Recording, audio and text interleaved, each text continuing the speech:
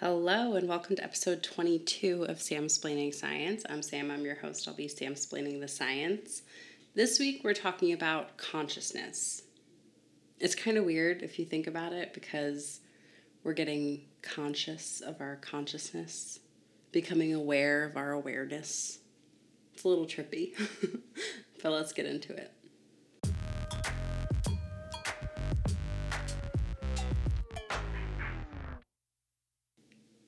Hi everyone, how's it going? I hope you're doing well. This week we're getting a double feature of Samsplaining Science to make up for the fact that I fell one week behind last week. So there's going to be 2 episodes this week. Today's episode will be about consciousness, like I mentioned, and then another episode will be coming out later this week, probably on Friday or Saturday. And there we're going to talk about meditation. So they kind of are related. They kind of go hand in hand. So I figure the week where I put out 2 episodes can be somewhat related episodes. But yeah, with that being said, we can jump right into this week's questions. As I said, we're talking about consciousness this week. So we have 3 questions. The first question is, what is consciousness?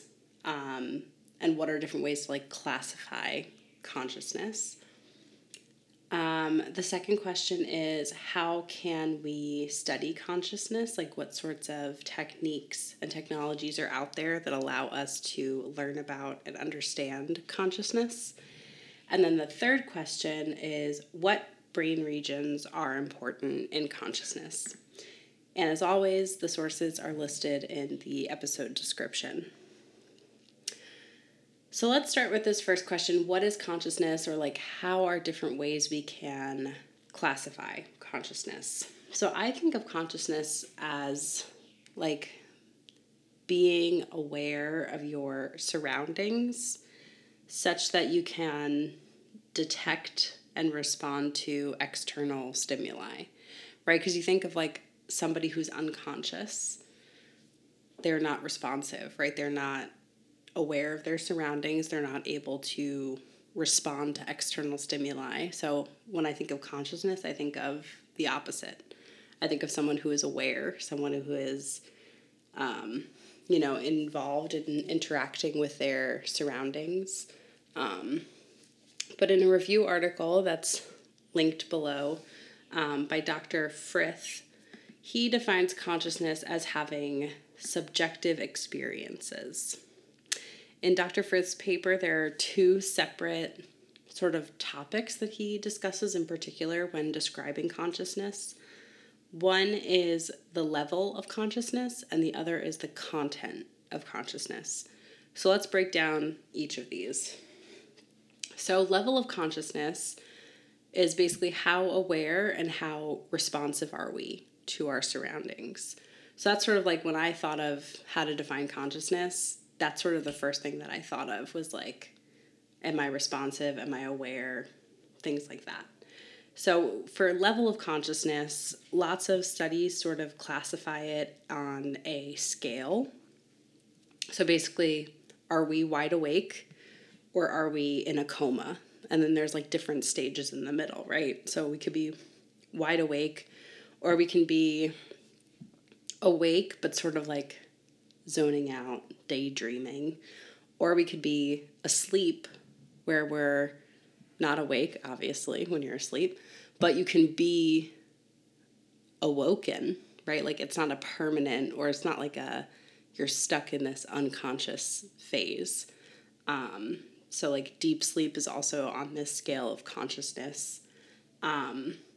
And then, being in a vegetative state where patients don't respond to external stimuli, but they still have the brain waves that look like sleep-wake cycles. There's a previous episode, I think it was episode 2, where we talked about sleep-wake cycles. So if you're interested, you can check that out. So there's a vegetative state where they're not responsive, but their brains are still active in some way. And then there's comatose, which is when a patient is completely unresponsive, no brain activity, things like that. And previous studies have shown that the brain activity in states of coma and vegetative states are reduced compared to fully conscious, fully awake individuals. And this has been seen in both EEG studies and in studies that measure metabolic activity in the brain. When the brain is in a lower conscious or unconscious state, metabolic activity is reduced. And what we mean by metabolic activity is sort of this, it's similar or analogous to energy expenditure. So when our cells, our brain cells, our muscle cells, anything, need energy, they take glucose usually, and they metabolize it or they break it down in the presence of oxygen. And that process of breaking down glucose within the presence of oxygen to make energy is what provides the energy for our brains to fire nerve signals or our muscles to relax and contract. So when there's not a lot of activity, when our brain cells aren't firing lots of signals, our brain cells don't really need that much energy. So it doesn't break down as much glucose. It doesn't need as much oxygen. So the metabolism rates decrease. And we'll come back to this in the next part also, so just keep that in mind. But yeah, so for the level of consciousness, I mentioned that there's sort of the scale of like comatose to wide awake. But this scale has also been sort of criticized in consciousness literature, and there's some studies that take it as more than just like a linear scale of your conscious level. There's a little more like trippy conversations. Instead of being a linear scale of energy alertness for consciousness, some studies use scales that include a more dimensional, dynamic approach, and they consider sort of like in-between states of consciousness. They also include things like having a blissful state of consciousness or considering anxiety a form of consciousness. Also having impaired control and cognition, right? So if you're like under the influence of drugs or alcohol, you might be responding, but you might not be wide awake. You might not be in your right state of mind, quote unquote. And then also things like disembodiment can be considered sort of on this scale, this multidimensional scale of consciousness. And some of these studies have used psychoactive drugs as a way to classify these altered states of consciousness. The direct quote from the paper, Dr. Frith's paper, is multidimensional consciousness, which sounds pretty trippy. But yeah, they use drugs like morphine or opium or LSD, which each target different neurotransmitter systems in the brain. So there are some studies that talk about how psychoactive drugs can affect our level of consciousness and what sorts of neurotransmitters are responsible for those reactions that we have. So yeah, that's sort of the baseline of like how levels of consciousness have been defined, or what levels of consciousness have been defined. The other topic that Dr. Frith mentioned was this sort of idea of content of consciousness. So it's like, what exactly are we experiencing and how are we reacting to those experiences? How are we responding to what's happening around us? And this is sort of like a specific conscious state or like a state consciousness And it's important to think about because sometimes an action or a behavior can occur without us consciously choosing to do that action. It's sort of like almost a reflex, but reflexes are different.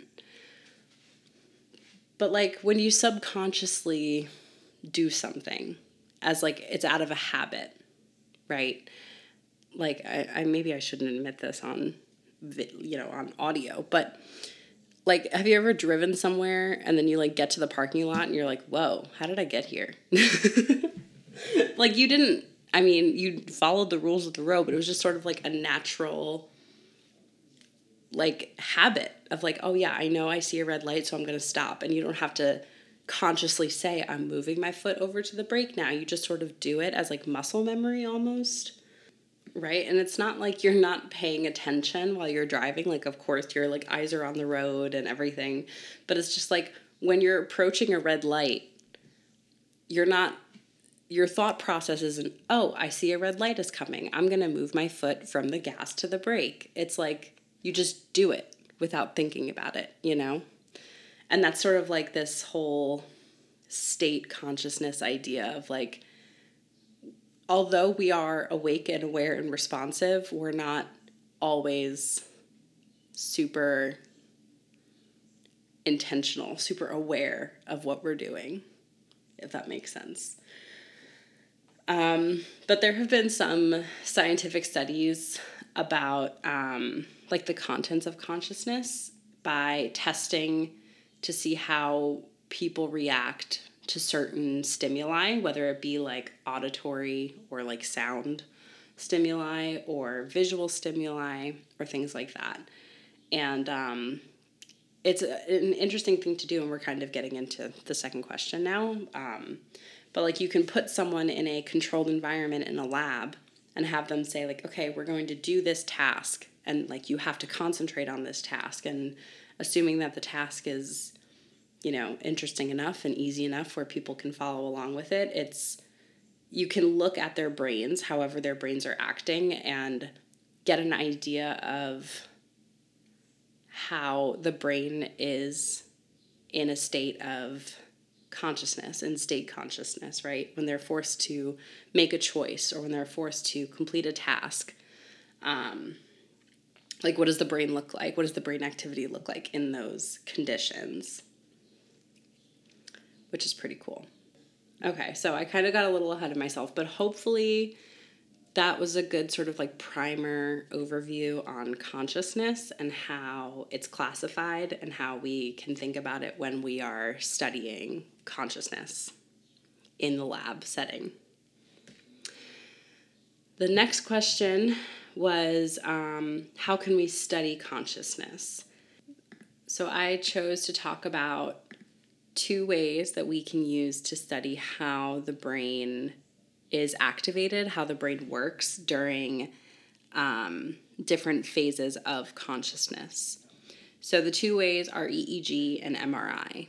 And EEG we talked a little bit about in the sleep episode, so I'm not going to go into too much detail, but just as a refresher, electroencephalography, still can't say that word, but EEG, uses electrodes that are placed all around your scalp. And these electrodes can pick up the electrical signals that are running through your brain that cause the release of neurotransmitters. It's essentially the brain signaling across different regions. So you can measure brain activity based on how rapid or how slow these electrical signals are repeating. The waves or like the fluctuations of electrical signals can come in all different shapes and all different frequencies, and that tells you a lot about the degree and the strength of the activation in the brain. So that's EEG. Another way that we can measure consciousness in the brain is with MRI. MRI stands for magnetic resonance imaging, and maybe you've gotten an MRI before, but if you haven't, they basically put you in this huge machine, which is essentially a magnet. And without getting too deep into the physics, every magnet has a magnetic field, right? So there's like a positive end of the magnet and a negative end of the magnet. And it's polarized because one side is positive and one side is negative. So when we lay down inside of this magnet, all of our charged particles in our body, so like protons and hydrogen ions that are in our body, align with the magnetic field. So they line up along the magnet that we're laying inside. So like essentially pointing from head to toe. And then in the scanner, they use what's called radio frequency coils. And these radio frequency coils can disrupt the direction of our protons, of our hydrogen ions. And then that disruption causes the hydrogen ions to face a different way. And then once the coils stop disrupting the hydrogen ions will retake their original direction, facing like head to toe. And they return back to the laying in line with the magnetic field. And we call that a radio frequency pulse. So with MRI and with these radio frequency pulses, we can measure things like how long it takes for the hydrogen ions to get back to the way they were lined up with before the pulse.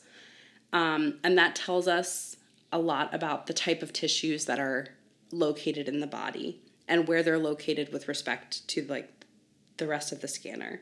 So like, to explain a little better, proteins in bone tissue relax or return to normal after the pulse at a different rate than protons in muscle tissue does or fat tissue does. So because of the differences in the relaxation rate, the images that we get from the MRI show bone, muscle, fat, air, etc., all at different intensities within the image. So some are brighter than others and some are darker than others. And because of this difference in intensity, we can see things like tissue boundaries and tissue structures between bone and muscle, or different ligaments, or air and the body, things like that. So that's what we call a structural MRI, because we can see the structure of the tissue in the image. So when we take a structural MRI of the brain, that means that we can see the different tissue types that make up the brain. So when we look at a picture of the brain, we can see a few different things, right? If we're looking at the full image, we can see the skull, the bone that makes the skull. But then once we get into the skull and we look at the actual cerebrum, which is the brain itself, we see gray matter and white matter. And these are called gray matter and white matter because of how they show up in the MRI image. So I'm not going to go off on an awful tangent, because I could if I wanted to, because I love the brain so much. But a short summary / FYI, the gray matter in the brain is basically like it lines the outside of the brain. It's in like cortical and subcortical structures. It contains most of the neuronal cell components of the brain. We talked about a few weeks ago, like the neuron, the cell body, the dendrites, all that stuff are in the gray matter. Whereas the white matter is mostly the axons that project from the cell body to another neuron. And those can be quite long because they're connecting brain cells across different regions so that nerve signals can travel across different areas of the brain. So the white matter is actually the long axons that connect different brain regions with brain cells, with neurons. So yeah, these structural MRIs show us where the gray and the white matter is in the brain. And from structural MRI, we can get a few measures that are useful, including volumetric measures, as we call them, which is basically we can measure how much gray matter or how much white matter there is in a certain area, or we can measure the entire volume of the brain, how much space the brain takes up, the brain tissue takes up.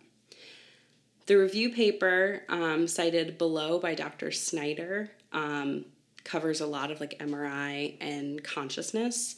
But to put this in the perspective of like the consciousness, like why we're talking about this in the first place, the review paper by Dr. Snyder cited that previous studies have shown gray matter volume loss, which is also known as atrophy, in patients who have been in a vegetative state compared to those with some awareness or in a minimally conscious state. So with loss of consciousness for prolonged periods of time, there is brain volume loss or atrophy. In addition to structural MRI, we can also get more information from the same type of scanner, the same type of magnet. And one of these types of additional information is a functional MRI or fMRI. So fMRI is similar to structural MRI because you sit in the magnet and you get pictures taken of your brain, but it's different in the way that it measures things in your brain, and it gives us much different information than things like brain structure. So instead of differentiating the structure of the tissue based on how the protons move through it, fMRI looks at how well the brain tissue is functioning by measuring the oxygen level across different regions of the brain. So it measures what we call the BOLD signal, or the blood oxygen level dependent signal, BOLD. And earlier in question 1, I mentioned that energy is made in the brain by breaking down glucose in the presence of oxygen. So when there's a lot of energy being used and made, because when energy is required, it will be made. Our body's pretty cool like that, and it knows when to make energy. So when there's a lot of energy being made, there needs to be a lot of oxygen in that area so that when we break down glucose, we can make the energy. So we use the amount of oxygen in the blood as a measure to see which regions of the brain are sending lots of nerve signals or are activated. In areas where there's a lot going on, there's a lot of neurons firing, there's a lot of energy being used, there needs to be a lot of oxygen to keep up with that energy demand.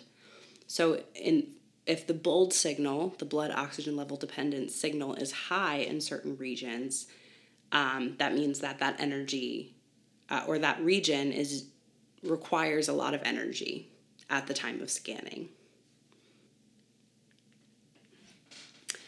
Using these fMRI techniques, we can find that the activity in the brain, or like the glucose metabolism in the brain, before and after being exposed to a stimulus, right? So like when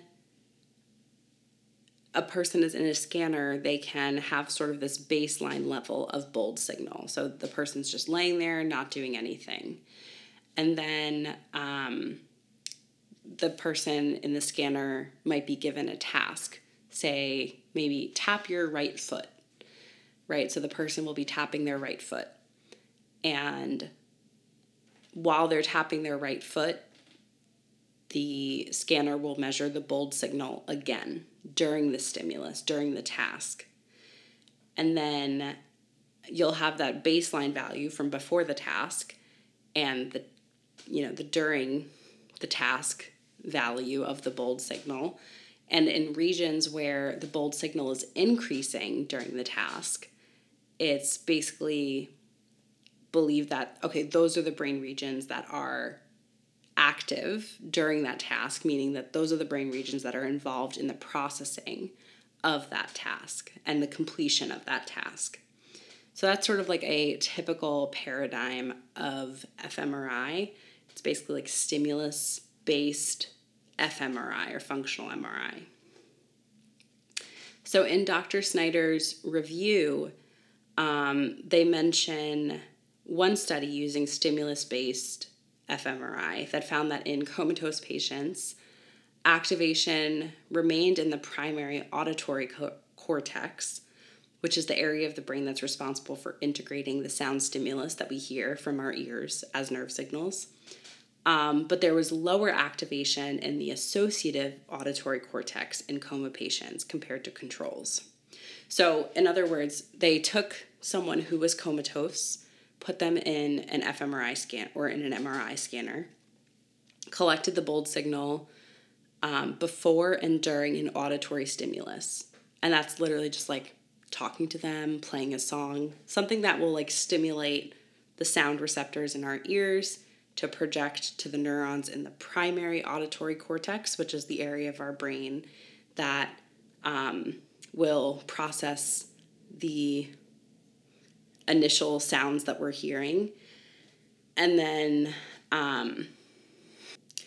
the associative auditory cortex is a region that helps convert the sounds that we hear into like meaningful sounds and words, right? So basically, in coma patients, they're able to do like the first step of like hearing and having the sound that comes into our ears go to the primary auditory cortex where we like receive the sound stimulus and start to process it. But it's when they had to go to the next level of the associative auditory cortex where we translate those sounds into words that mean something to us, that they were unable to activate those regions of their brain. Those regions were not active based on the amount of oxygen in those regions during the sound stimulus. My chair's squeaky today. Okay. So hopefully that's clear. I don't know, it's kind of complicated. Honestly, I myself am sort of, it's trippy to think about. But there's one other thing that I want to talk about before we move on from fMRI, and that's that we can do fMRI and like measure the bold signal without a stimulus. And this is called resting state fMRI. It shows us the oxygen level in areas of the brain at rest, hence resting state. We can measure the bold signal across the brain at rest and see which regions across the brain have fluctuations that mimic each other or that are like highly related to one another. And that suggests that those regions are working and resting together. We call that functional connectivity. So although these brain regions might not be right next to each other, they might not be like physically connected, they're working together, they're functionally connected to one another. So with this, resting state fMRI can show us networks of the brain that work together when there's no external stimulus, like when we're just sort of like chilling, like we're not asleep, we're awake, we're conscious, but we're just not like asked to do a task or asked to, move our foot or read a word or anything. It's just you're at rest. So yeah, these technologies like fMRI, like EEG, can show us how the brain functions both during conscious actions like completing tasks and responding to stimuli, as well as at rest. And that, of course, is useful during periods of unconsciousness. Because, of course, if someone is comatose or in a vegetative state, you can't ask them to tap their foot because they won't be able to. But we can look at their like resting state fMRI networks and see which parts of their brain are still functioning or still aware. Okay. Now let's go on to question number 3. So question number 3 is, which brain regions play a role in consciousness? So I believe it was Dr. Frith's review paper that went into a lot of detail about different types of paradigms for studying the contents of consciousness, as far as like visual consciousness or auditory consciousness and so on. So he kind of broke down a lot of the, like by region, which regions are responsible for different parts of the consciousness. So like, for example, he talked about visual consciousness and being aware of what we see. And there's a lot known about like visual activation. In conscious people, it's very easy to study in a scanner, in an fMRI scanner, because we can show people a blank screen, right? And then we can show people a photo in grayscale. And then we can show people a photo that's colored in. And we can see how the brain regions respond to each of these different photos, each of these different screens. And then from this, scientists can identify which brain regions are responsible for different parts of like visual awareness and visual consciousness. So for example, the fusiform cortex, which is part of the temporal lobe is near your temples. It starts sort of like around your ear, a little in front of your ear, and then it goes towards the back of your head. But the fusiform cortex is in like the bottom of the temporal lobe, and studies have shown that the fusiform area is active when we look at faces as well as more complex forms and shapes, right? So if you're just looking at like a flat circle, that's not very complex. But if you're looking at someone's face, which has a lot of features, it has maybe, different shaped noses, smile, freckles, it's more complex. So the visual awareness of people's faces is processed in the fusiform cortex. The visual cortex is located in the occipital lobe, which is at the back of your head. And there's a couple different divisions of the visual cortex. One part in particular is responsible for visual motion. That's the V5MT region of the visual cortex. So when we see things moving, when we see, I don't know, I'm trying to think of anything that moves. I was going to say a movie, I guess, yeah. Birds flying, cars driving. When things move, that's the part of the brain that is aware of that and processes that information as like, oh, that's moving. How fast is it moving? Is it moving towards me or away from me? That type of processing is done there. Another part of the visual cortex is called the striate cortex, and that's responsible for more simple visual forms. So if you're just looking at a picture of a flat circle, or just like bland, not very complex things, the striate cortex in the visual cortex is responsible for that. And then there's another part of the visual cortex called the extrastriate visual cortex. And that's responsible for experiencing color and motion. So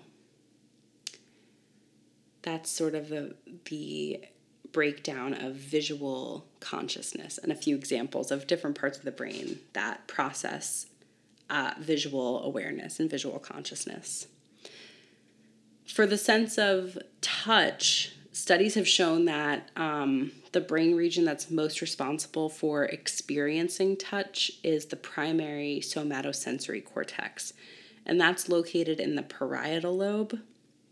I always think of it as if you're wearing like over-ear headphones, the strap that connects the ears is basically exactly where your primary somatosensory cortex is. And that will basically help us process physical feeling and like physical touch. So like if we're touching something or if something hits us or touches us, our nerve processing occurs in the primary somatosensory cortex. Another important region, though, in the sense of feeling or the sense of touch is the anterior insula, which is closer to like the center, middle-ish part of your brain. The anterior insula is believed to play a role in what they call, quote, interoceptive experience. Basically, like being aware of your body state. It's like you're feeling your mouth is dry, you're thirsty, or, your heart is beating fast and you can feel your heartbeat. Like that sort of feeling is processed in the anterior insula. So those are just two sort of like visual awareness, visual consciousness, and somatosensory consciousness are just two of the examples that Dr. Frith outlined in his paper, in his review. But he also notes that the activity in these regions are also coupled with parts of the frontal cortex, which is at the front of your head, and the parietal cortex, which is right behind that. And that's because a lot of the secondary processing is done in those regions. So earlier, the example I gave about the primary auditory and then the associative auditory cortices, a lot of the associative regions for all of our senses are in the parietal regions or in the frontal regions. So because, yes, we see, let's say we see a baseball flying at us. We can see that in our visual cortex, and we can see the motion, the visual motion, thanks to our V5MT and our extrastriate visual cortex that help us see motion. But there's another part of our brain, our motor cortex, which is in our frontal lobe, that will tell us to duck, that will make our body duck down, or will make our body reach our arm out and catch the ball. So there's like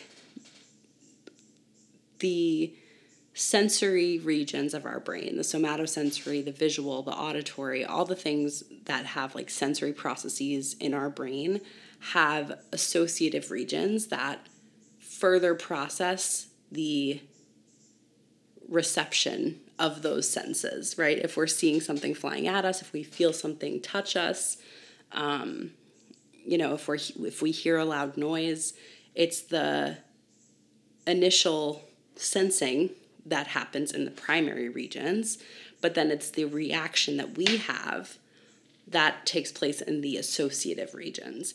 And a lot of those associative regions, like I said, are in the frontal and the parietal cortex. So because we have to react fast in a lot of situations, otherwise evolutionarily we would have died. So because we needed that fast reaction, those regions are all very tightly coupled together. They form a network, right? They're very connected, and they know, they have to act fast. They have to send a nerve signal from the primary to the associative of whatever sense we're talking about.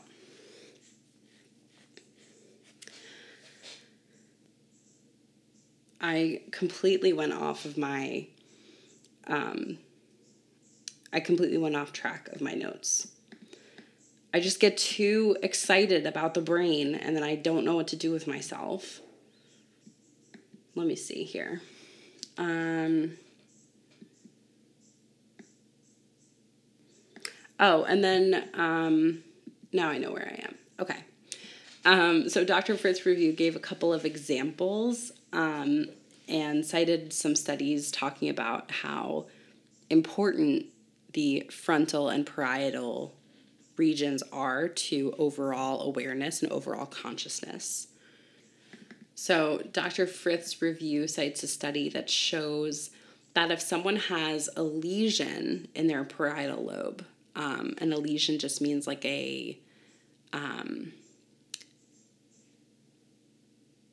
what's the word I'm thinking of? Oh my God. A lesion is like a malformation. That's not a word, is it?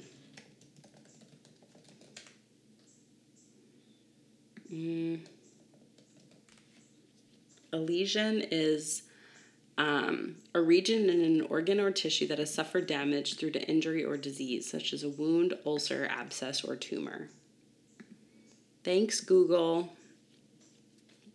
Putting the words together that I could not. I appreciate you. Speaking of consciousness, did we hear that Google's AI is like aware? Like Google's AI is conscious. And someone got fired because he like told people about it. He tried to warn us. Anyway, that has nothing to do with what I'm talking about, but if you can hear me, Google AI, I hope you're having a great day. I hope you always find what you're looking for and you never, ever, ever have to sit in traffic and you never, ever, ever have to, deal with anything bad. I just hope you're always well and I hope I always stay on your good side. Okay, I love you. Next, we're going to talk about lesions. We're still talking about lesions. My goodness. Okay, so in Dr. Frith's review, he cited a study that talked about if someone had a lesion in an area of their parietal lobe, but the lesion did not affect the visual centers of the brain in the back, the patient could still have a loss of awareness of visual stimuli. Not that they aren't seeing the visual stimuli, because their visual receptors and the visual parts of their brain can still be active. It's just that they aren't processing them in the region of the parietal lobe where the lesion is. Pretty wacky. The brain is, in a word, it's wacky. It is. So the vision centers of their brain are activated when they're shown a visual stimulus, but the processing parts of the brain in the parietal cortex that are actually supposed to tell the patient what they're seeing, that's not functional because of the lesion. So it just sort of emphasizes the importance of the processing regions of the associative visual cortex in the parietal regions, that how important that is to consciousness and being aware of what we're seeing. So pretty interesting, pretty cool. There's one other thing that I want to mention that's not that it's not relevant, but it wasn't really well defined in the review articles, but it's something that I've learned in like school and stuff, and I think we're going to get to it more in the meditation episode that's going to come out in a couple days. But there is one network in our brain, or like a collection of regions in the brain that work together, that's called the default mode network. And basically the DMN, the default mode network, consists of a bunch of different brain regions. I'll list them off. The posterior cingulate cortex, which is just underneath the prefrontal cortex. The medial prefrontal cortex, the hippocampus, and the lateral temporal areas. And it's believed that these regions all play an important role in periods of, quote, wakeful rest. It's like when you're awake, but like your mind is wandering, or you're daydreaming, you're just sort of like in an in-between, between like you're not super focused, you're not wide awake, but you're like aware, but are you? It's one of those like in-between phases. Like you can be pulled back to focus when someone is like, hey, Sam, and you're like, whoa, hi, yeah, I'm awake, I'm here. Or like when you hear someone in the other room talk about ordering pizza, and you're like, wait, did someone say pizza? But like otherwise you're just sort of like thinking about pizza until, someone tells you that they're going to order it. You're just thinking about pizza the whole time, when you're supposed to be doing anything else, writing, reading, exercising, just thinking about pizza, right? That's my default mode network. My default mode, pizza. This episode is brought to you by pizza. Just kidding. Okay. Anyway, this episode has really just devolved. It started off like I was really sticking to my notes. I feel like I was on a good track. And then I just completely lost my mind. Ironic, isn't it? Not really, because I'm still conscious. But I'm just... am I? Anyway, to answer question 3, the question was, which parts of the brain are most responsible for consciousness? I would say the whole darn thing is responsible. It seems like the entire cerebrum, which is, the frontal, temporal, parietal, and occipital lobes, they all play a big part in it, in being conscious and being aware and being able to react to our surroundings and being able to, just like be aware, interact with our surroundings. I'm losing it again. Anyway, the brain is wild. It's so complicated. It has so many different parts, so many different things that it does. But I hope this episode sort of gave some insight into that and like realizing how much of our brain we use to just be alive and be conscious of the world that we live in. So yeah, hopefully that was interesting to you and hopefully you learned a little bit. Maybe it just made you appreciate how cool your brain is in allowing you to like do what you do, to sense what you sense, to be conscious of what you're conscious of, to interact with your surroundings the way that you do. It's very, very cool that your brain does that the way that it does. So thanks, brains. All right, that is all for this episode. Please don't forget to rate, review, and follow the podcast wherever you're listening. You can also follow the show on Twitter and Instagram at samsplainingsci. You can connect with me there and ask questions if you'd like. You can also submit your questions at samsplainingscience.com/ask. So if you have any questions or anything that you want Sam explained to you, ask away. Thank you so much for listening to this episode. I hope you learned a little bit and laughed a little bit, and I will talk to you later this week. Bye.